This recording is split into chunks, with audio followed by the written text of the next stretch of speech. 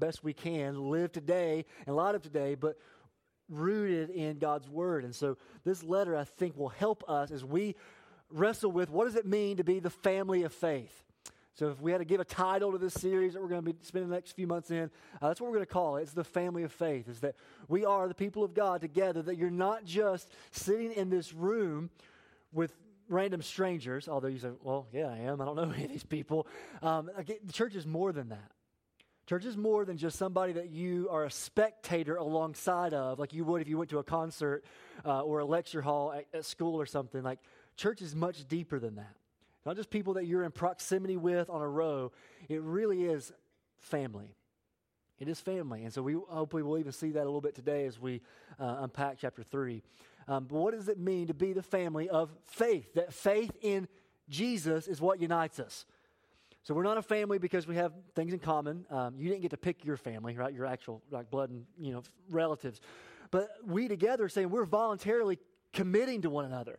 Say we're going to be this covenant community of faith, saying we are rallying around not a preacher, not a style of worship, not a particular church with their vision statement and the programs that they offer that we hope are good and faithful and right. We don't rally around those things. And I hope that we don't see church through that consumeristic lens of like, I'm going to land somewhere that kind of checks off all the boxes that I have in my mind. I pray that we see church much more like joining a church is like being a part of a family. It's not a just one option among many. Like we are covenanting together with one another. And so if you're here and you're a member of our church, you've done that. You said, I'm promising to be a part of this family of faith. And I'm submitting myself to the leaders and to submitting myself to one another to say, I am walking through life with Jesus, being on mission with Jesus here with these people. And you see that rhythm all throughout the New Testament. This is insanely biblical. And if you're here and you're not a member, you say, well, membership, like, isn't that kind of outdated? Like, why do we talk about church membership? Like, is it really just, I got to kind of sign my name on a piece of paper and now become official? Like, now I'm like, I think we see membership that way. But biblically, it's one thing to be in a crowd and say, I'm going to consume and be a part of, because I like, something about this place, I'm going to keep coming back. That's one thing. You say, man, Tri-Cities is the place I go to church. It's quite another to say, I'm going to get under the hood a little bit and see what this place is really about. And that I'm going all in to make disciples who make disciples here with these people. And if you've never done that, to say, Tri-Cities is my church, and these people are my people, and this vision is my vision, this mission is my mission, and I want to do that here with these people. I want to walk through life here. If you've not done that, I would highly encourage you to take membership seriously. That's not some archaic thing that's way back. It's a biblical thing. You say, well, I'm part of the church universal. I don't need to be a part of the church local. And I think what we're going to see here, this letter that we're unpacking together is a letter to a local church. Not just the church generally, it's the church at Ephesus that Timothy is the pastor of. And so we see that model all throughout the New Testament of, the church universal, it's much bigger than Tri-Cities Baptist Church. Amen? Church, let's hear that affirmation. Like, God is doing a work that is bigger than what happens in these four walls on a Sunday or what happens in our lives throughout the week. Like, his people is diverse and beautiful and global. But it does matter what God is doing here in this local assembly, and we want to be faithful to those things. And so next steps, okay, I'm kind of interested. Like, I'd love to hear more about this church, to maybe take that step of commitment. The next step for that for us is called Discover Tri-Cities. It's a class we do every so often throughout the course of a year. And this is where we cast the vision of our church, so where you hear and meet our leaders and say, what are we about? What does it mean to covenant here and commit here? And if you've not done that, I would highly recommend you do that. The next class is coming up on September 11th. September 11th, we'll be having our Discover Tri-Cities, and it'll be directly following our worship gathering at 1 o'clock. And so we'll provide lunch for you, free. Can I get a witness, college students? I mean, no other motivation, free food.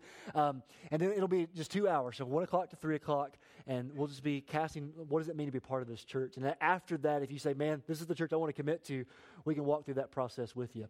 But that's free as we jump into 1 Timothy. But let's actually jump in. Why would we study a letter like this? Why 1 Timothy? Why even study the Bible in the first place? Why are we gathered in a room like this to open up this book that was written thousands of years ago to look at anything that has any bearing on my life today? Like, why are we studying the Scriptures? Why do we have a conviction here to preach through books of the Bible. I want to give two reasons. One is just the reason why we study the Bible in general, and then a second is related to 1 Timothy. So here's the first reason that I think we see in chapter 1, verse 1 of 1 Timothy. One of the reasons we study 1 Timothy and study the Bible is because this letter and all of the 66 books of our Bible is a word from God for the people of God. So again, maybe you're here and this isn't new to you. Like you've heard that statement or something similar to it a lot. Like I know the Bible is God's word. Like it's what we grew up hearing.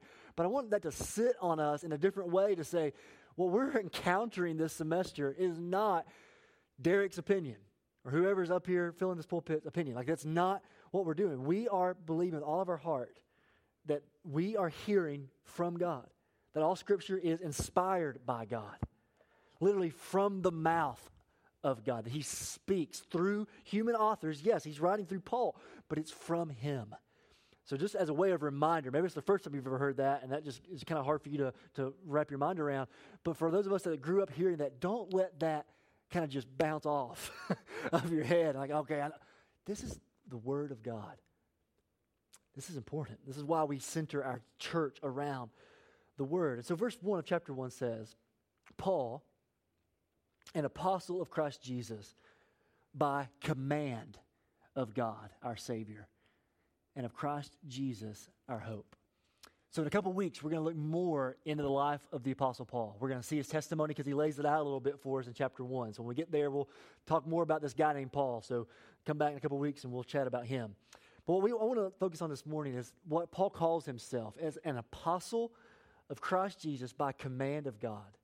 So an apostle just means one that's sent by God. That's what that word means. And it can be used for random people in the church, in the early church, and how you see spiritual gifts. But in this case, and in many cases, this word is used to say Paul is an apostle in that he has had an encounter with the resurrected Jesus. So if you're here and you're a skeptic or a doubter or a seeker, like Jesus rose from the dead. Like we just sang about that in that song and celebrated that together. But if he rose from the dead, that he has all authority. And that God has chosen in his authority to say, I'm going to choose to speak through people. Just a select few people. Not everybody gets to say, I get to write the Bible. Like not everybody gets to do that. He says, I'm going to choose apostles. And they're going to have an encounter with the resurrected Jesus. And empowered by my Spirit, I'm going to inspire the words for you to write. For the church, for them to hear my thoughts, to know my will, to know what it means to be my people. And so Paul is one of those guys. He's inspired by God, sent by God, so to write Scripture that is inspired by Him. So listen, it is a real letter from a guy who really existed. This is not like Mickey Mouse. Like Paul was a real dude. Like he's a historical figure. Like is writing a letter to a real pastor, Timothy, who has a real church in a real city. So again, the Bible is not a myth. It's not fairy tale. This is written historically. But listen, this is more than an older, wise sage of a pastor that is giving wisdom to this young whippersnapper pastor that needs to know what to do for his local church. It is that in many ways, which is really relevant, by the way. Like, do we need God's truth for a church led by a young pastor? Yes, we do. Okay, so this is going to be helpful for us, right? But it's more than that. It's a word of God for the church throughout history. That Paul is an apostle, and this is from the mouth of God, this is much more than just about Timothy and the church at Ephesus. Much more. It has bearing to say this has something to do for the local church throughout all of history. That every church that's ever existed since the church at Ephesus and every church that will exist until Jesus comes again, including ours. I want you to even get that picture. That what we're doing right now is a part of something so big and glorious throughout history. This is real. Like this, people have died for our faith that we're gathering together this morning. It's just beautiful. Why are we studying 1 Timothy? It's because it's from God for us as a church. It's a big deal. We need wisdom of what it means to be the family of faith together. But then verse 2 goes on. It says, to Timothy, my true child in the faith, grace, mercy, and peace from God the Father and Christ Jesus, our Lord. So here's a second reason that I'm going to give us of why we would study a book like this, is that this letter is a model of what discipleship looks like in the local church. It's a model of what discipleship looks like in the local church. So this church at Ephesus, just, again, hang with me. I know this is introductory. Like, why are we? This is important. He's writing, and Ephesus is a very large, multicultural, diverse city, much like a New York, Manhattan of our day. So it's known for a lot of its beauty and culture and good things that all cities bring, but it's also known for its paganism and false worship. One of the 7 wonders of the world, the Temple of Diana. You guys see that with the big columns? You know what I'm talking about? The Temple of Diana was located in the city of Ephesus, also known as the Temple of Artemis, right in the middle of the city. And so it was known for its false worship, cultic practices of magic and sorcery and soothsaying. That was kind of a big part of the culture. And so Timothy is receiving instruction, listen, of how to minister and to be the church in an increasingly pluralistic society. So Ephesus isn't like Bible Belt, caring about everything that God has to say. Like, it is a pagan, far from God context. And so he's writing, saying, you're going to be the church in this environment. And it matters, Timothy, how you lead God's people, my people, in this increasingly secular, hostile environment. And even though we're in the Bible Belt, this is increasingly becoming more and more true of our culture, assault against truth and not to believe anything that this word says and not wanting to submit to God. So we need to understand, if we're going to do what we just talked about on this stage, to be disciples who make disciples and live on mission, we've got to be good missionaries of knowing how to do that. And so to kind of kick us off with what I think is faithful to Timothy writing to this church and here in Ephesus, the enemy wants to dampen the effectiveness of any local church. Like, that's what he wants to do. And by enemy, I mean the enemy's not necessarily our culture and all these people. It's not that. We have a real enemy, and Satan is a real person that he's seeking to attempt to rob God of his glory and us of our joy and keep us ineffective as what it means to be the bride of Christ. He's always done that, and he's doing that today. The devil is a roaring lion seeking whom he may devour. He wants you, skeptic, doubter, seeker, not to see Jesus and to let the church be the boundary that keeps you from following Jesus. He would love to see that happen. He would love, child of God, for you to get so cynical from your past hurt in the church and so tired of feeling like you've got to do all this stuff and being so busy to keep you from seeing your real identity and who you really are as the church. He would delight in nothing more than to keep the church ineffective, to keep us kind of arm's distance from the church, or to kind of maybe show up but not really get involved, because he would love to say, you're just a spectator on a Sunday. Man, that's awesome. He'd love to keep you from here, but he'd also say, if that's all you're doing, that is great, but don't you dare try to get in community and love these people, because you're actually going to change and maybe get on mission, and that's the last thing the enemy wants. He would love to, when you actually do take that step, to take bad experiences or people who are also on this journey of becoming like Jesus, and you get really impatient with people and get hurt and say, well, what's the use of this?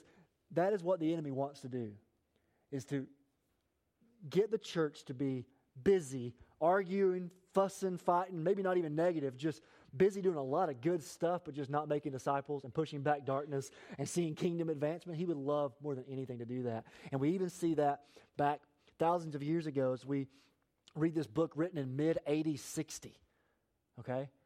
That the enemy was doing that then, of trying to rob God of his glory and the people of God of their joy and their effectiveness in the mission.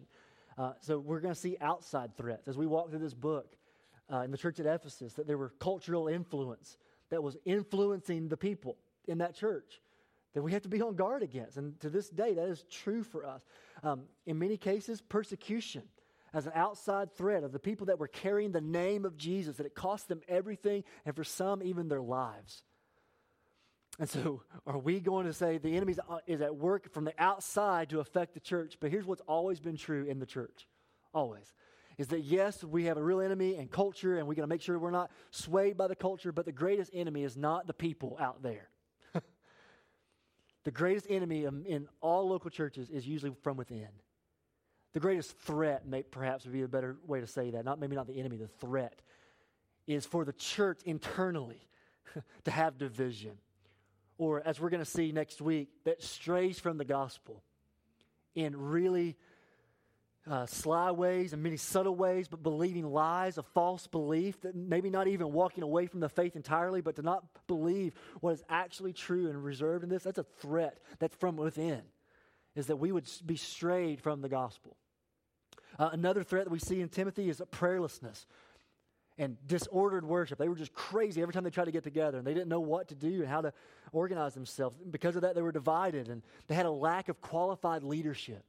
So he's going to tell them how to appoint elders and how to operate in that kind of power structure there, authority structure. But men that weren't called to be pastors were pastors. We're going to see next week people that are just heretics that were leading the church. That's a problem. No longer caring for those in need. So he's going to give us real practical examples of what it means to care for widows and poor and the marginalized in our church, but also through our city, but definitely in here in our church. Like part of what it means to stray away, and one of the threats that we have is become so selfish that we're not about the needs of the people on the other side of the room.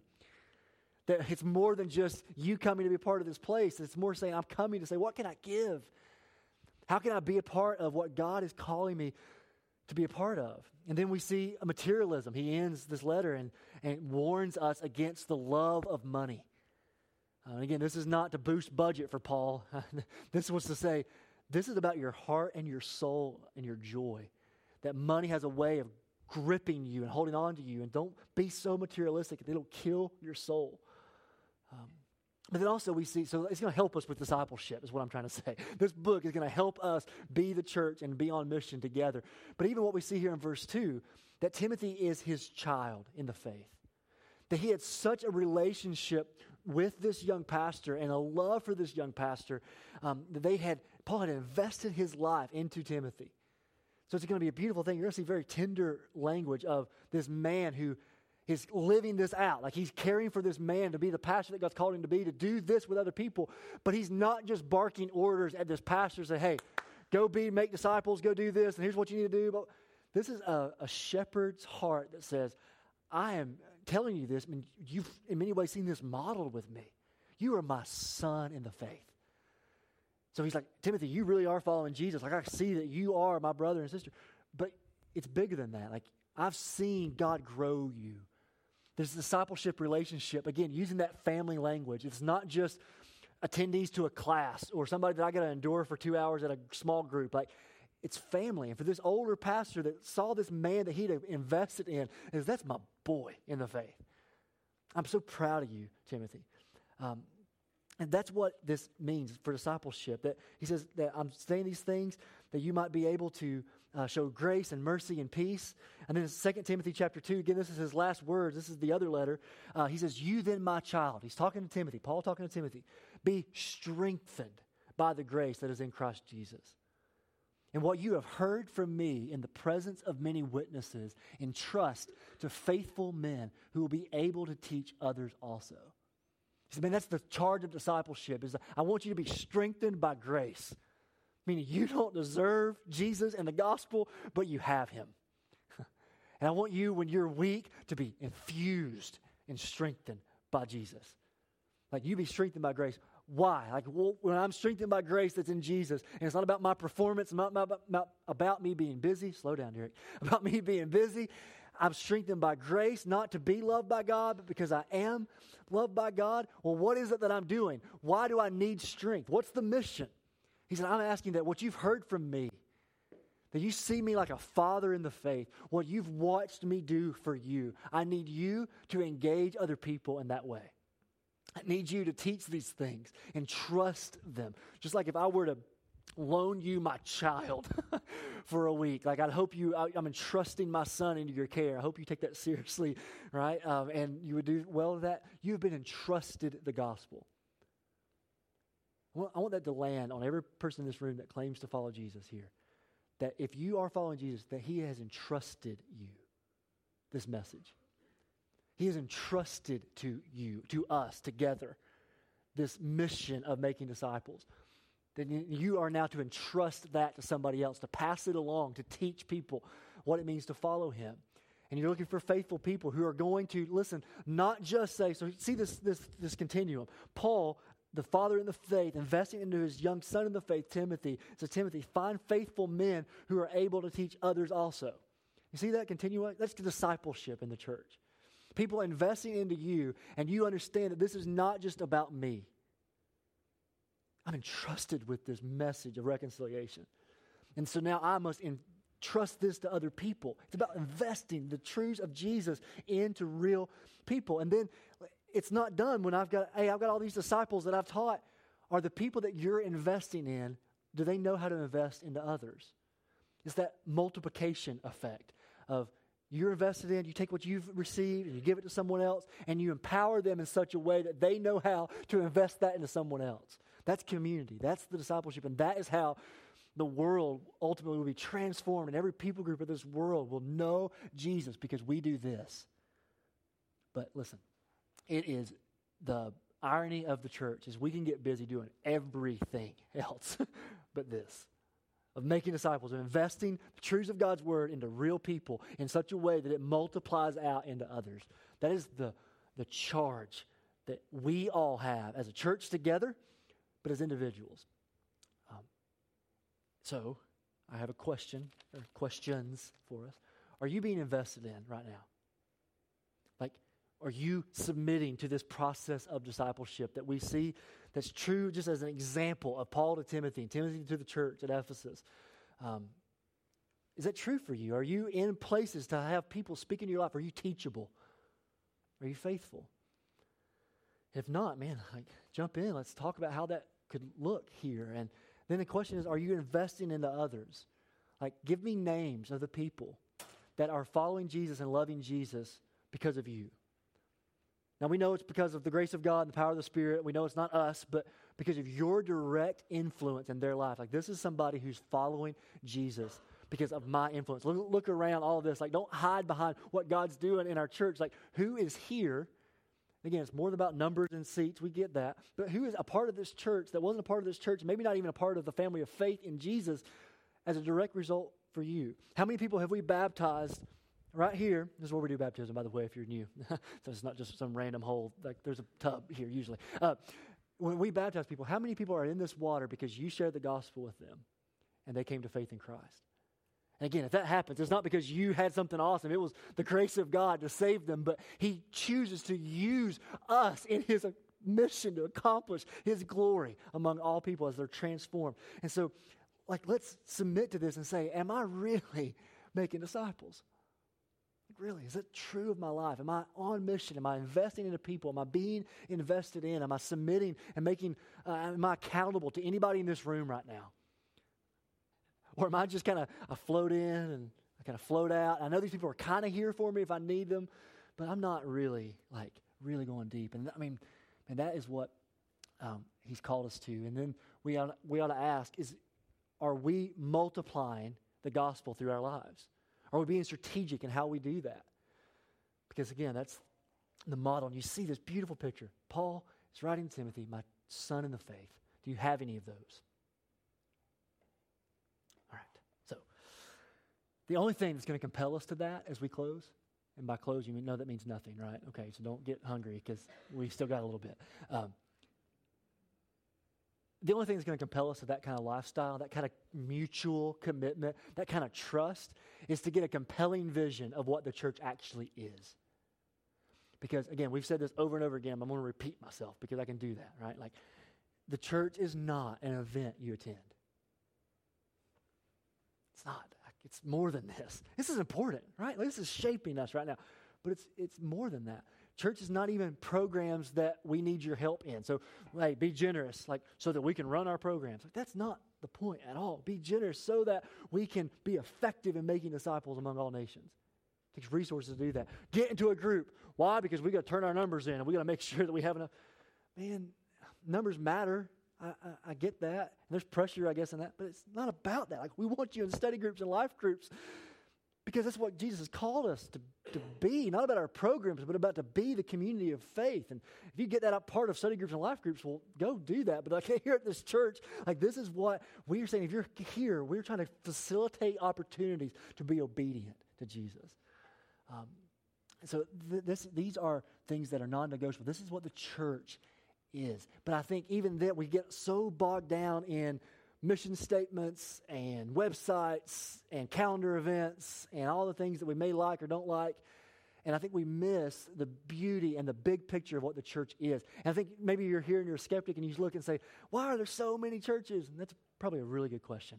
But like, they're all so different. They all have their own spin. Like, I don't understand why we can't work together. And what I want to do is pull out to say it is so important to engage in a local church, whether it's this one or something else. And if this church is not the church for you, we would be honored to help you to find the church that is a fit for you. There's other churches in this city that love Jesus and are preaching the Bible. We'd love to help you get connected there. The point is just get connected to one, to a people. Not to be busy, but to be obedient and for your joy. But also, I want to pull out for a second and say, okay, but yeah, local churches and all the variations and all the mess that we have and all the stuff. And what is the church universal? What is it that we're a part of that transcends even us here and what we're doing here? And so let's jump over to chapter 3. Jordan read it for us earlier. And I'm not going to spend too much time on this, but just verses 14 and 15. This is the purpose statement of the book. So just kind of set our tone. We'll hit this probably more even next week. But I want us to see it. Here's why Paul says, Timothy, bro, here's why I'm writing this letter to you. Verse 14. I hope to come to you soon, but I'm writing these things to you so that if I delay, you may know how one ought to behave in the household of God, which is the church of the living God, a pillar and a buttress or foundation, or some of your translations may say it's the support of the truth. So what I want to do is two things as we close of what would Paul say if he were to come and say to us as a church, and I think he would as we submit to the scriptures here, church, here's what I want you to know. Verse 14 and 15 I think tells us. So let's unpack this together. First, church, if we do not obey God, we do not love God. And that's kind of a heavy statement, so I'm going to let it sit for a second. I won't say it again. If we do not obey him and what he's told us to do, it's telling us something about our love for him. That maybe we're lacking a little bit in the love category when it relates to Jesus and who he is. So, because he says, verse 15 of chapter 3, that you may know how one ought to behave. So he's equipping a pastor to tell universal, all the church, how they ought to behave. The word behave, means what you think it means. Behavior, what we do. It's a manner of conduct. It's our actions. It's the way that we live our lives. And if you look in the original language, it actually has this idea of what's necessary. Like what behavior, what manner of life is necessary as a follower of Christ. And he says that you may know how. It's literally, I'm writing these things, Timothy, so you're equipped to help these people understand how to live their lives in accordance with the expectations that's on their life. Are you tracking with me? He's like, I'm writing that you may know how to behave. Man, and we can't just move past that. Like, that's important. That if we don't love God, then if we don't obey God, we don't love God. You say, why would you say that?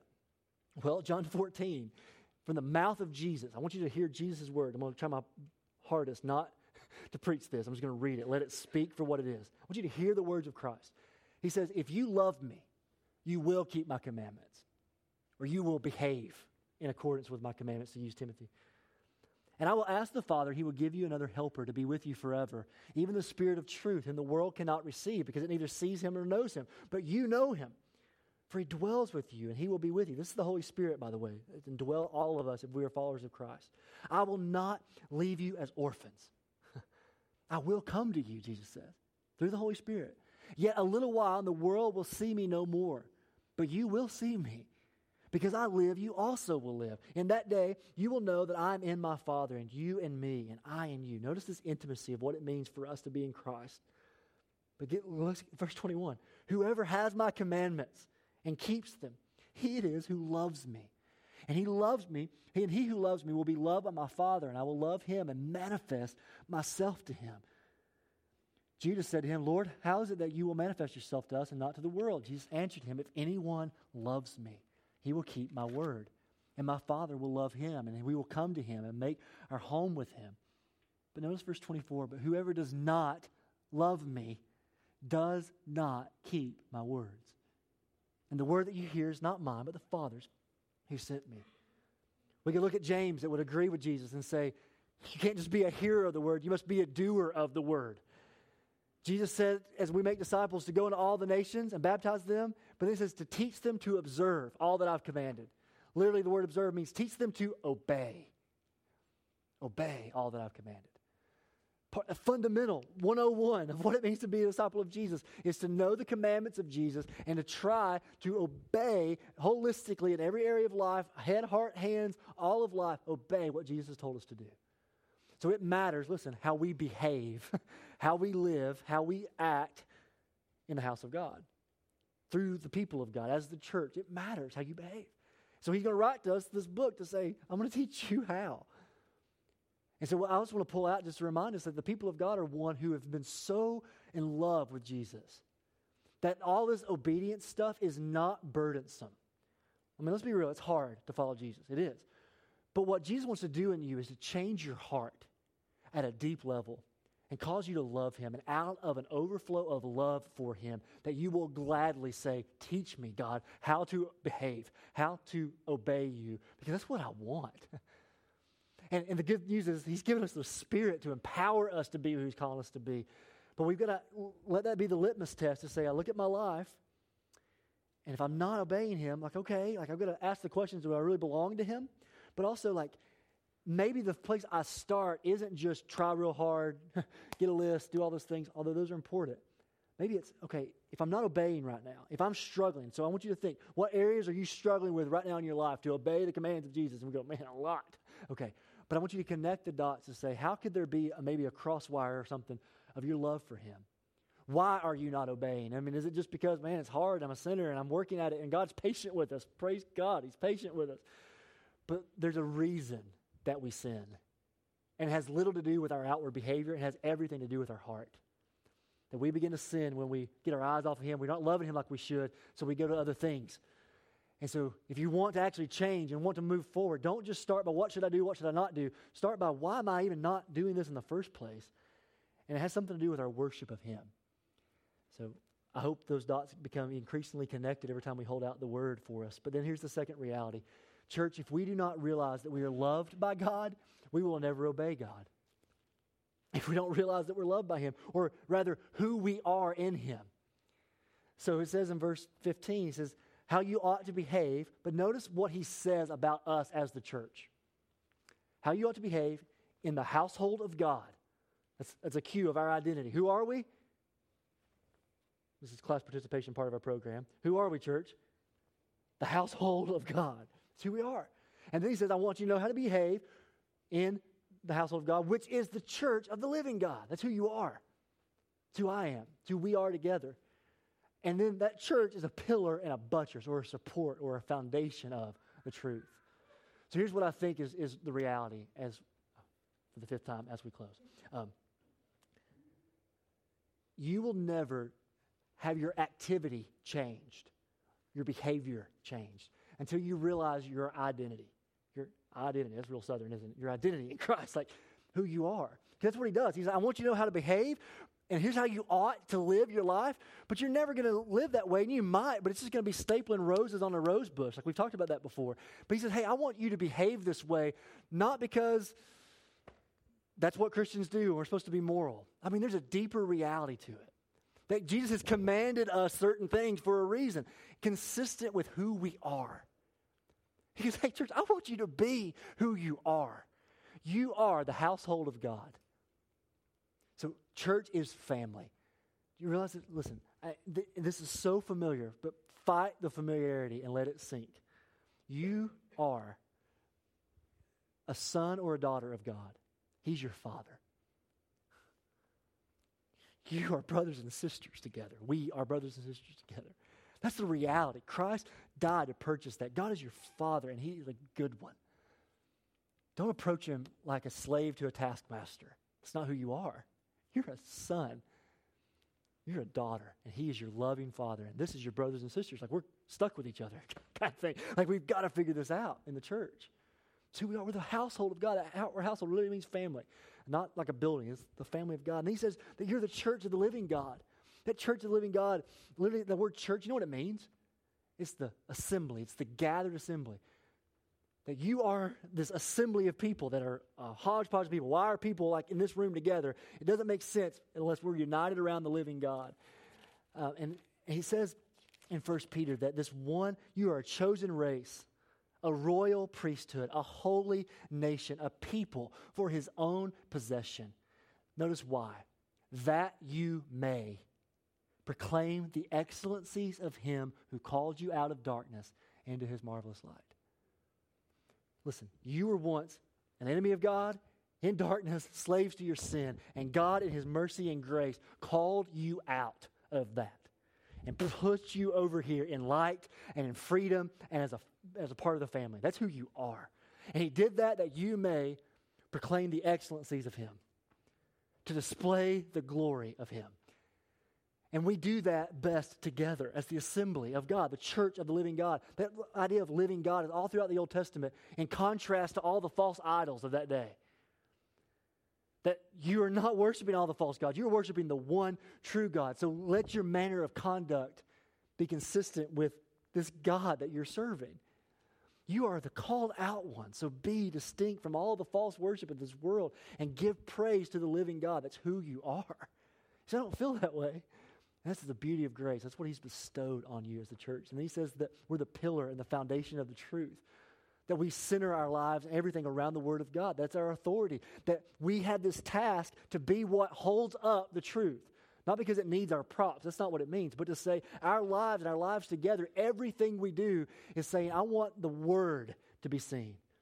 The Word is what we submit to. It's the pillar and the foundation of the truth. That if the church isn't holding out the truth of God's Word, who will? There's something about boldness here and an identity here. Like, this is who you are. That God has designed us to be the foundation and the pillar of the truth of the God to the world and to one another. That's a high calling. It's a high calling. And so we want to submit to that we might be who God's called us to be as the church. And I hope out of this series that we get a love for the local church in a deep way that we've never had before. That we see him for who he is, but also who he's made us to be. And what it means for us together. So I'm excited to jump into the series together. But first, let's bow and let's respond to God's word this morning. So if you'll just close your eyes today, and we don't want to rush our way out of here. I know the lunch lines will be waiting on us, okay?